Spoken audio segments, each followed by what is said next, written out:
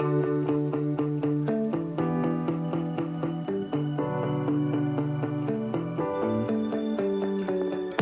and welcome to episode 3 of the Sunny Mary Meadow podcast. This is Liz, your host, and today's episode is going to be really fun. We're actually going to talk about what to grow in your very first cut flower garden. I wrote an ebook last year and it's got way more details than what this podcast is going to have in it. If you go on my website, sunnymarymeadow.com, you can buy this ebook. I believe it's $4.99. Riveting price on there, but I ended up publishing it with my friend Allison contacted me, and they have this Unpacked publishing company, and they have a lot of creators, I guess you would call it, people on Instagram or influencers. And I don't like to call myself an influencer, but I guess that's what it is when you have an account like mine. But ultimately contacted me and said, hey, you are an expert in your field. You have followers that, enjoy your content, enjoy learning from you. How would you like to partner with us and write this ebook? And so the reason I'm giving you the backstory on that is they have about 20 of them out now, and they're just really cool to check them out. And they're actual people just like me that wrote these ebooks. Like one is from Alaska, and she wrote an ebook on like the best hiking trails in Alaska, like insider perspective. Someone else wrote one on how to epoxy your countertops. Someone else wrote one on how to get sober, how to quit drinking. So there are a lot of different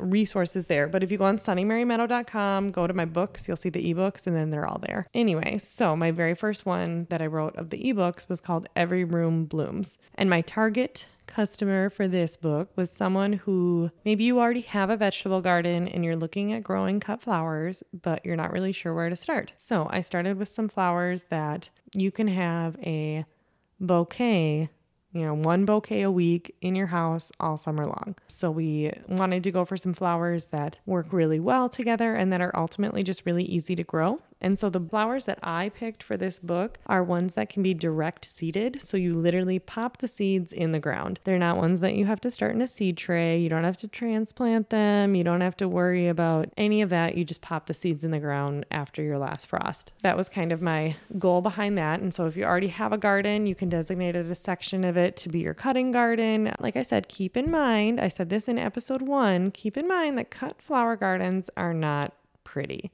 Because for the most part, you pick the flowers right before they start to open so that they last a long time in the vase. If they are all the way open, then they end up losing petals and they just don't last as long. And so you can just plant twice as many as you need and let half of them bloom out and half of them cut. But, just keep in mind that for the most part, you need to pick them before they're opening. So I'm going to go through the 6 flowers that I recommend planting in my ebook. And again, there'll be a lot more details about everything else in there, from weed control to different equipment that I use to how to stake your flowers, when to pick them, all of that. But I'm just going to kind of go through the 6 different types of seeds that you should buy for this episode. So these flowers all love the sun.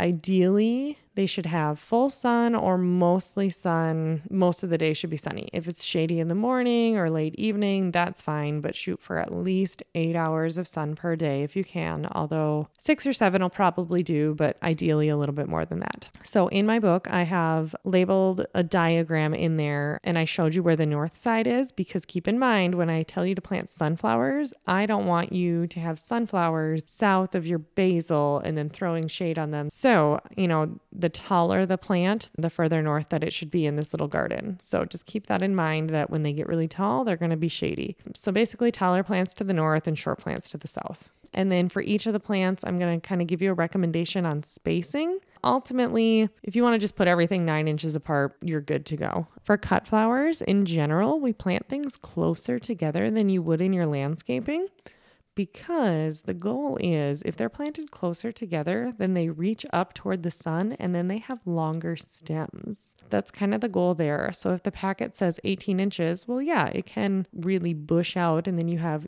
stems growing sideways and it looks really pretty in your landscaping, but you're going to have crooked stems that kind of go along the ground and you want them all reaching up toward the sun.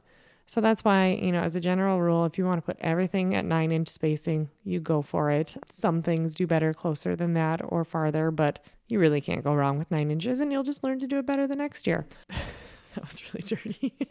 I was thinking the same thing. I'm like, Too bad we don't have that on I video. know. That's a blooper. Dang You really can't go wrong with 9 inches.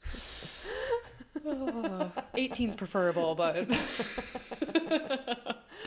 The seed packets will tell you, to space them out even more, but that encourages them to grow outward. And so we want them to grow upward. So like I said, that's better in the landscaping. But for the most part, your seed packages will tell you how to space them. And if you decide to do them closer together, I think that's wonderful. The flowers that I'm going to tell you to grow, and you might want to get a pen. Otherwise, I've got this all written on my blog post on my website, linked to this podcast. But sunflowers, zinnias, cosmos, basil, cress, and amaranth. So we're going to start with sunflowers. I want you to make sure that you buy a pollenless variety. Otherwise, they're going to be massive and they're going to drop yellow pollen all over your dining room table and you're going to be really mad at me. So make sure you buy a pollenless variety, and the very best ones that have been, hybridly designed to not drop pollen and to look great in a vase are the ProCut varieties. When you look for sunflowers, look for ProCut, and they're all pollenless. All of the ProCuts are. The colors that I like to use are orange, gold light, white light, and plum. So the orange ones are just your typical sunflowers. They're the yellowish orange with the black in the middle. They look awesome. The gold light, they're yellow with yellow in the middle, and they do fantastic in the vase. Those are the only two that I grow here anymore, except for I'm going to grow some plum for my wedding, but we'll get to that in a minute. So the orange and gold light, they get to be about 5 inches around, which is perfect when you're trying to arrange them in a vase, and you really don't want those mammoth sunflowers any bigger than that. And then the white light, they're really pretty. They're a really soft yellow petal with a blackish brown center, but the problem is they get bit by bugs so easily and they just show and they look terrible if they get bit by grasshoppers, and then the petals are just ruined. The other really pretty variety is plum, but unfortunately they get really floppy stems to the point where I barely even used them last year in my stem bars. So remember, I have stem bars and I have subscriptions for the most part. And then I have U-picks where people pick their own. But if it's a subscription, I can do it and I can cut it short and put it toward the bottom of the vase. But if it's a stem bar where I have a bucket of them, they just flop over the side and people don't understand, like, you got to cut them short and kind of prop them up with the other flowers. People think that the flower's dying and it's like, nope, it's actually just a really wimpy head. So those are the different varieties that I have. And I am going to grow some of those for my own wedding because my wedding's October 6th and it's going to be really pretty and it's going to be in the fall and it's the fall colors, but I'll just have to stick them at the bottom of the vase. I plant these like 4 inches apart, which is very close together. But the goal is you don't want a huge broomstick stem. You want them reaching up toward the sky. So it just makes it a lot more manageable size. If you space them out 12 inches or 9 inches, then that stem just gets so huge and it barely fits in your vase. Speaking of vases, I love to use mason jars. That's what the majority of mine are, just because that's kind of the look I'm going for, but you can use any vase. But keeping in mind that, I can barely fit a half dozen sunflowers in a mason jar. So again, I try to keep them as close together as I can. I have a question about planting. Yes, Abby, what can I do for you? My hand's raised. So when you say 9 inches apart, 4 inches apart, how are you determining how far apart you're planting something? Are you out there with a ruler? What's your system for that? Yep, I do have a ruler that I use. Otherwise, this will be another episode, but for my advanced flowers, I've got landscape fabric that has lines on it. It has a line every 12 inches. And so I actually use a propane torch, a flamethrower, and burn holes into that fabric so that I can tell exactly, where the plant's supposed to go. And that's for weed control and moisture control to heat up the ground a little bit. And so I use those lines as a guideline. Okay. But if I am just planting out in, the middle of the garden, then, usually I can tell that the width of my hand is about 4 to 5 inches. I've seen some people even take they'll make a stencil or they'll make something like that. And that's totally fine too. If it really bugs you to have perfectly spaced whatever, then, you could do it that way and literally have a ruler out there. Otherwise, honestly, I just kind of eyeball it is what I do. Okay. Mm-hmm. So usually 4 to 6 inches for sunflowers. And then this one's tough because people want photos of beautiful sunflower fields. However, if you wait till they're fully open, they're absolutely past their prime. They'll die within a few days in the vase. They'll just start dropping all their petals. So people always want to come out and take pictures of sunflowers. So actually this year I'm going to plant just a little sunflower field, and those are for photos, and there you go, have at it, because you need to pick them when the petals, like the very first petal is lifting off of the center, which is quite early. So a cut flower farm, like I said, especially when it comes to sunflowers, it's not pretty. It's not pretty. Yeah, sunflowers, everyone goes nuts over them. They love them. You know, I've got a 23-acre cornfield that we rent out to the neighbor, and we're trying to decide, you know, do we plant the most southern acre with like black oil sunflower seeds? And I really want to, and I'm really tempted, but they only bloom for about 2 weeks. So then what? I'm just worried about what it's going to do to the soil. And I don't know. I just need to do a little bit more research. So I think we're not quite there yet. I'm going to have plenty of other photo opportunities. I mean, eventually, I think it'd be so sweet to turn that 23 acres into like, I'm going to say this idea so that nobody steals it. Because if anyone in central Minnesota steals my idea, you know that they stole it right here on January 31st, 2023. I want to do a sunflower maze instead of a corn maze. Like, wouldn't that be cool? So if it's a kind of a wasted 23 acres, because I don't think I could harvest them, and I don't know. But Flower Farmer Fiance, I think, can figure it out. If anyone can figure it out, he can figure it out. I know. And so that's what I'm thinking, is a sunflower maze. I don't know. I think it'd be cool. Just imagine drones. It's a write-off. I could buy a drone. I got a brother-in-law with one if you need to rent one for the time being. Perfect. Anyway, so that's the dream of the sunflowers. But I mean, you got to have sunflowers. You know, this little garden patch can be like 10 by 5. I mean, really, that's all you need for everything that I'm talking about. It's not that big. You know, maybe it's a third of your current vegetable garden. And if you can plant like half the sunflowers, you know, right after your last frost. So here in Minnesota, that's around May 15th, and then plant the rest, you know, June 1st. These Pro Cut varieties are awesome because they're like 50 to 60 days until maturity. So, I mean, I plant them early May, and sometimes I look at, you know, that last frost date. If it's May 10th and there is not a night below 40 in the 10-day forecast, I go for it. I plant them. And then I've got a little trick up my sleeve with a garden sprinkler that has really saved me, but that'll be its own episode, so stay tuned someday. So, you know, if you can plant them 2 weeks apart and then they don't all bloom at once. So that's a little higher level. Usually I don't ask you to do that. But the thing about sunflowers is they are like one and done. You know, you cut them and then they're done. So that's a little tricky compared to the rest. The rest, you're good. But sunflowers, you know, if you can plant them a couple weeks apart, that's really helpful. So getting to the next flower, zinnias. I'm going to do a whole episode on zinnias because they are an amazing cut flower. But for now, I'm just going to say get a mix of Benary's Giant. You look at them, that's the variety that's like what your grandma has, those enormous ones. They're so cool. They're so pretty. Like I said, 18 inches on those for landscaping, but when you're doing them for cut flowers, 9 to 12 inches apart. And all you do is, you know, you plant them in the ground, wait for them to come on up. And when you pick these, sometimes you can pinch them, which means cutting them below the second set of leaves so that they branch off and create more flowers. I'm going to do a whole episode on pinching later on, but that's one that really benefits from pinching. Or you can just wait till they start blooming and then cut them low when you're ready to put them in your vase. And then essentially 2 stems will come later. So you'll pinch them later and that's fine. So, you know, I would honestly, 8 zinnia plants will be way more than you could possibly need. I mean, I'd probably go with like 6. And then when you pick those, you kind of wiggle them back and forth. If the head of the flower is really flopping back and forth, they need a little bit longer because zinnias are a flower that needs to be fully opened. All right, moving on to cosmos. So you don't see these a lot because they don't ship very well. So a lot of florists don't have them, but they are beautiful. They're so dainty. They add this whimsical little touch to bouquets, and their leaves just have these cute little lines coming off of them, and they kind of remind me of Dr. Seuss. My favorites are Double Click, Versailles, and Cupcake. The cupcake ones literally look like a little ribbed cupcake holder. They're just adorable. They're this little cup. So these, you pick them when they're barely starting to open, showing some color. And sometimes these plants, I mean, think of like a tomato.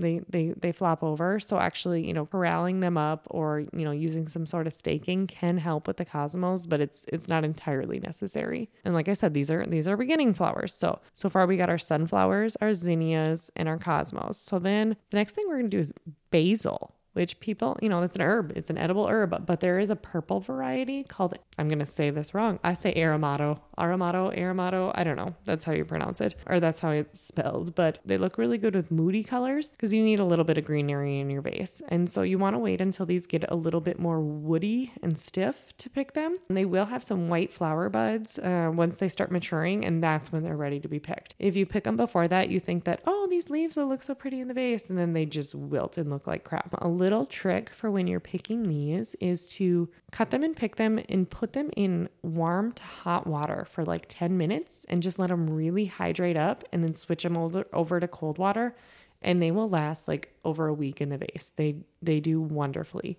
So I think I know I planted like purple basil a few years ago. I had like a pallet herb garden, and knowing nothing, I just went to the hardware store and bought seed packets and dumped them all in and hoped for the best.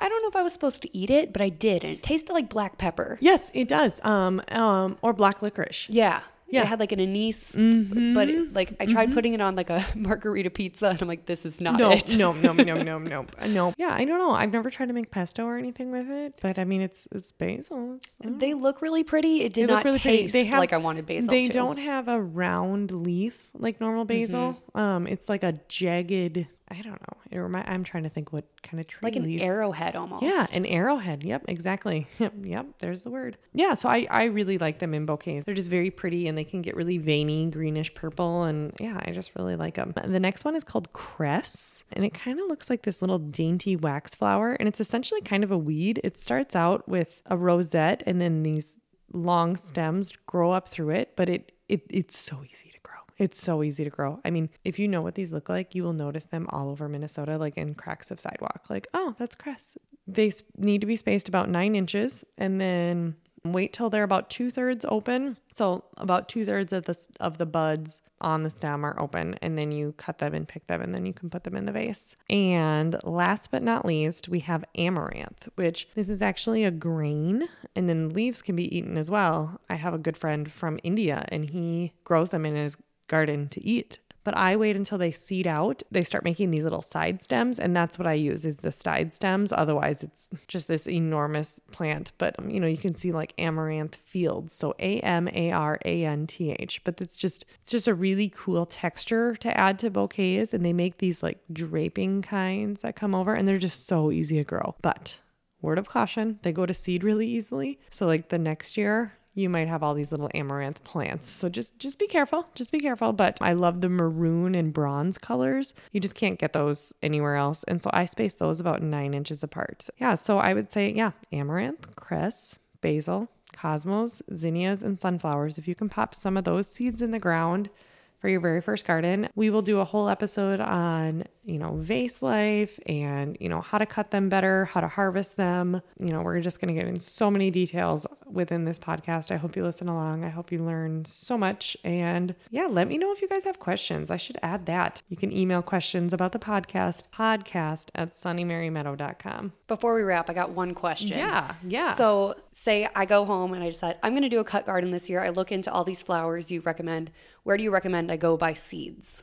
Right now, I'm going to say either Fleet Farm or Menards or Home Depot will have pretty much all of these. Okay, so I'm good going to like a hardware store. Yes, go to a hardware store. I have some major seed places that I love to buy from, but if I'm being honest, shipping is kind of expensive, which it should be. They're small businesses that are trying to ship seeds to you because shipping's expensive. But if you can find them locally, that's going to be your best bet. If you're only buying 6 packets, I don't want you to spend $20 on shipping. So that's where I would start out. Otherwise, I've got a whole list of places that I love to shop. Floret, Johnny Seeds, the Gardener's Workshop, they're all amazing. But, honestly, start out at your local hardware store and then decide what you like because, these zinnias and these cosmos and all of it, they come in just really rare, beautiful color varieties, but they get really expensive. So I really don't do mixes anymore. When I said just get a Benary's giant mix, because I don't use the reds, I don't use the yellows, I don't use the oranges. Just they're not colors that my customers like very much. They want the light pinks and the lime greens and stuff like that. So a lot of the flowers don't end up getting used. So I don't buy mixes. And then it's just hard to try to sort the colors when I'm harvesting them because there's a purple plant, a green plant, a pink plant, a red plant, and it's just messy. So I go by colors now because it makes harvesting a lot easier. So yeah. Okay. Good to know. Good information. I feel like I'm ready to start planting. Yeah, so let me know. I want to hear if you guys end up planting your first cut flower garden. There's a lot more details in my copy of Every Room Blooms of my ebook, and thank you so much for listening. Thanks for listening to the Sunny Mary Meadow podcast. I'm your host, Liz. If you like what you're hearing, please subscribe and rate us. You can find us on Instagram, Pinterest, and Facebook at Sunny Mary Meadow. Subscribe to our email newsletter at sunnymarymeadow.com. And if you have questions or comments or anything to say, we would love to hear from you. You can email us at podcast@sunnymarymeadow.com.